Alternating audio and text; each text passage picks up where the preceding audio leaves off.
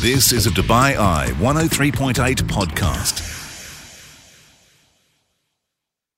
Welcome into this podcast, and we've been talking quite a lot about The Boys Are Back in Town. It's going to be a gig at the Irish Village on the 20th of October in the tennis stadium there.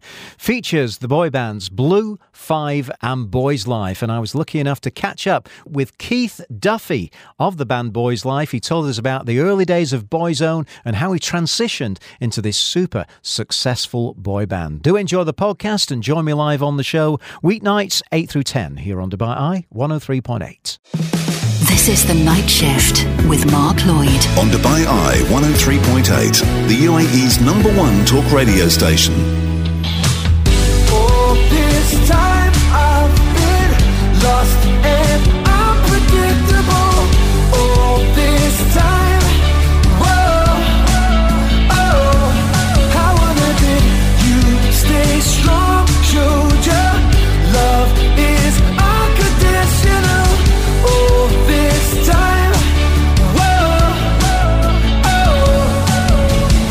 Welcome back into the show, and to say the boys are back in town is definitely an understatement, as on the 20th of October, 3 great bands, Blue, Boyzlife and Five, are going to be joining us here in the city of Dubai at the Dubai Duty Free Tennis Stadium. Keith Duffy joins us of Boyzlife. Keith, are you excited? I know you've been to Dubai many times before, but excited for this gig? Yeah, I'm really excited. I mean, I've played the tennis court stadium quite a few times with Boyzone, but never with Boyzlife. So it's a new experience for Brian and I. And also, we, like you just said, we have the guys from Blue with us. We have the guys from Five with us, and you know, we all have done a lot of festivals together over the years, back in the 90s and whatever. So there's going to be a lot of hit songs being sung that night. I'm sure, yeah. Combine all the 3 bands and you can't go wrong. No chance of running out of tunes. Tell me about how Boyzlife came about, because it seems like the perfect combination to me. Half of Boyzone, half of Westlife, and you've got the ultimate boy duo, really, in Boyzlife. How did it come about?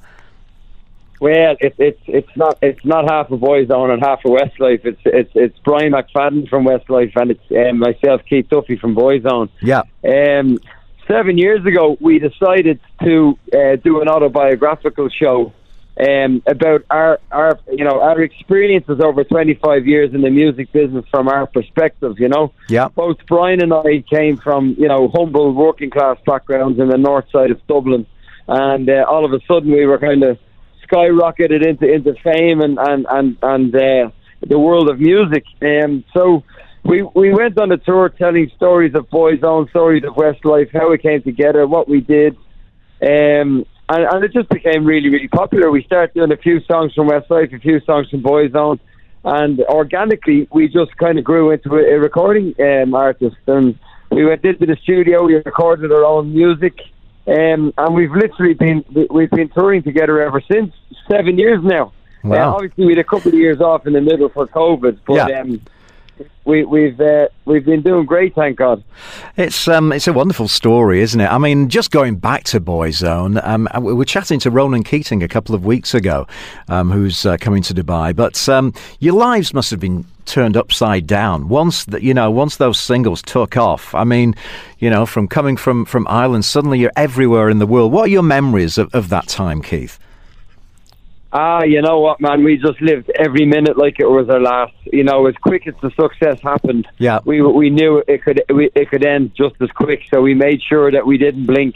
It was like a white knuckle roller coaster ride. Like I said, I had worked from the age of 13. I used to sell vegetables on the side of the road in the country where I lived, and I picked up golf balls in a driving range. I was a waiter in a restaurant, in a bar. I was always working, so to get the opportunity to be in a band and travel around the world and stay in fancy hotels and for people to be turning out to see us in the thousands, it was life changing, and I look back at it with great fond memories. Yeah, I shared those memories with the lads from the band, and we're still great buddies. And getting this second chance now to go and to celebrate the hit songs from Boyzone with Brian McFadden and celebrating the hit songs from Westlife with Brian as well. I mean, it's at our age, man, to be getting a chance to be doing what we love again, it's just fantastic, you know. It is, isn't it? I mean, you also, of course, had a very successful television career as well. That kind of ran in tandem. And certainly Coronation Street is, you know, a nationwide kind of one of the biggest soaps ever that you were in. Tell me about that experience. Well, that was amazing. I mean, I grew up sitting on the floor on a Wednesday, and a Monday and Wednesday at 7:30 in my granny's house in Dublin, and you weren't allowed to talk between 7:30 and 8 o'clock. I remember sitting on the floor in front of the fire with my mum and dad and my brothers and my granny, watching Coronation Street, and honestly, nobody would ever make a phone call between 7:30 and 8 o'clock. You know, there was no mobile phones back then, of course, but... Yeah. You know, nobody's knocking the door, nobody's... I mean, Coronation Street was like an institute over here, you know what I mean? You had to watch it between 7:30 and 8 o'clock, Monday and Wednesday religiously. Yeah. So, you know, jumping forward 20 years or 25 years, for me to be the new cheeky chappy in the Rovers, I mean, I know I made my granny very happy. She used to go down to the post office to pick up her pension a half an hour early just so she could brag about her grandson in Coronation Street. Oh wow! So it was a surreal experience. But I started in 2002, yeah, and I did my last scene in 2012. So on and off, I was there for 10 years. Isn't it amazing? You know, Barbara Knox and Ken Barlow, of course. The length, the longevity of their characters is just amazing. It absolutely is. I mean, it's a tough job. I mean, you know, I was very lucky in the time where I was in Corrie. I worked with all the kind of the Coronation Street superstars. I was in the show when you had Mike Baldwin and Fred Elliott and Jack Duckworth and Vera Duckworth and Deirdre Barlow, and you know, I was there when all the iconic stars from Corrie were in the show. I mean, Ken Barlow still there, over 60 years in the show. Barbara Knox over 60 years in the show. Yeah. You know, I mean, unfortunately now with the likes of Netflix and Amazon and Apple TV and Now TV, you know, people have so much more choice. So, you know, I think the viewing numbers have decreased extremely. Because of opportunity, I suppose, but it is sad. I hope it doesn't disappear into nothing, because it was the original soap opera on TV. Yeah, that iconic theme tune. It's still sounding as good as ever, isn't it? I want to touch on Keith as well. Your involvement with autism, because that's obviously something that's very close to your heart, and you know, you use your celebrity to help with this particular, you know, diagnosis and trying to, you know, help with awareness of autism. Yeah, it's funny you should ask. Only last Friday, the 22nd of September, I held the Keith Duffy Charity Golf Day in a golf course called St. Margaret's here in Dublin, and we raised a huge amount of money. It's the first time we've done the golf day in 5 years, because I've been doing it for over 20 years. My daughter has autism, and when she was about 2.5 years of age, there was not very many services available to my family in Dublin for my daughter. So I decided, with a group of other parents, to get together and to fundraise and to create awareness and to provide the service that we required for our children. So I did that for years and years. We started a school that had like a proper intervention system for children with autism, that had tailored education for each specific child within the school. My daughter responded phenomenally well. She was non-verbal till she was 7, nearly 8, and now she's got her Bachelor's of Science out of DCU. Oh, wow. She works in an American pharmaceutical company. She's doing wonderfully well. Yeah. She asked me to kind of take a back seat a few years back to let her get her own and to gain her own identity. And I said to her recently that I needed to go back and try and make some noise again, because there were so many families that really needed help and guidance and direction with their children with autism, and the government are not supplying appropriately the amount of services that are needed.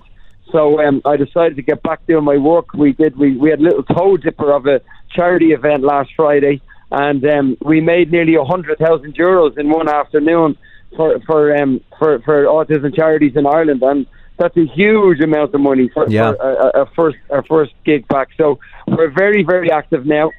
In fact, next month, just before I come to Dubai, I'm heading off to Kenya and I'm doing a tri-adventure in Kenya for autism. I'm climbing Mount Kenya, I'm cycling across the African plains, and I'm rowing up the Tama River. Wow. For 10 days. You sound like you must be in good shape. I've been training for this since January, so I'm very fit at the moment. I'm feeling good, and I'm looking forward to it. And the response has been phenomenal. And if anybody out there, has an affiliation or is touched by autism, they can support us by I've a registered charity under my own name, the Keith Duffy Foundation. The website is keithduffyfoundation.ie. And they can see all the work we do there, and you can make a donation there, and you can see where the money goes. Well, Keith, complete respect from me, not only as a fantastic performer and singer, but for what you do for autism. And we cannot wait to see you once again. The boys are back in town Friday, the 20th of October. Keith Duffy, thank you so much for your time. No, listen, thank you for your time, and I can't wait to see everybody on the 20th of October, but we will be hanging on in Dubai because you've got the best golf courses in the world over there. So Brian and I, we will be staying on to play golf for a few days in that wonderful weather. You've been listening to a Dubai Eye 103.8 podcast. To enjoy lots more from Dubai Eye in the United Arab Emirates, just go to DubaiEye1038.com or find them wherever you normally get your podcasts.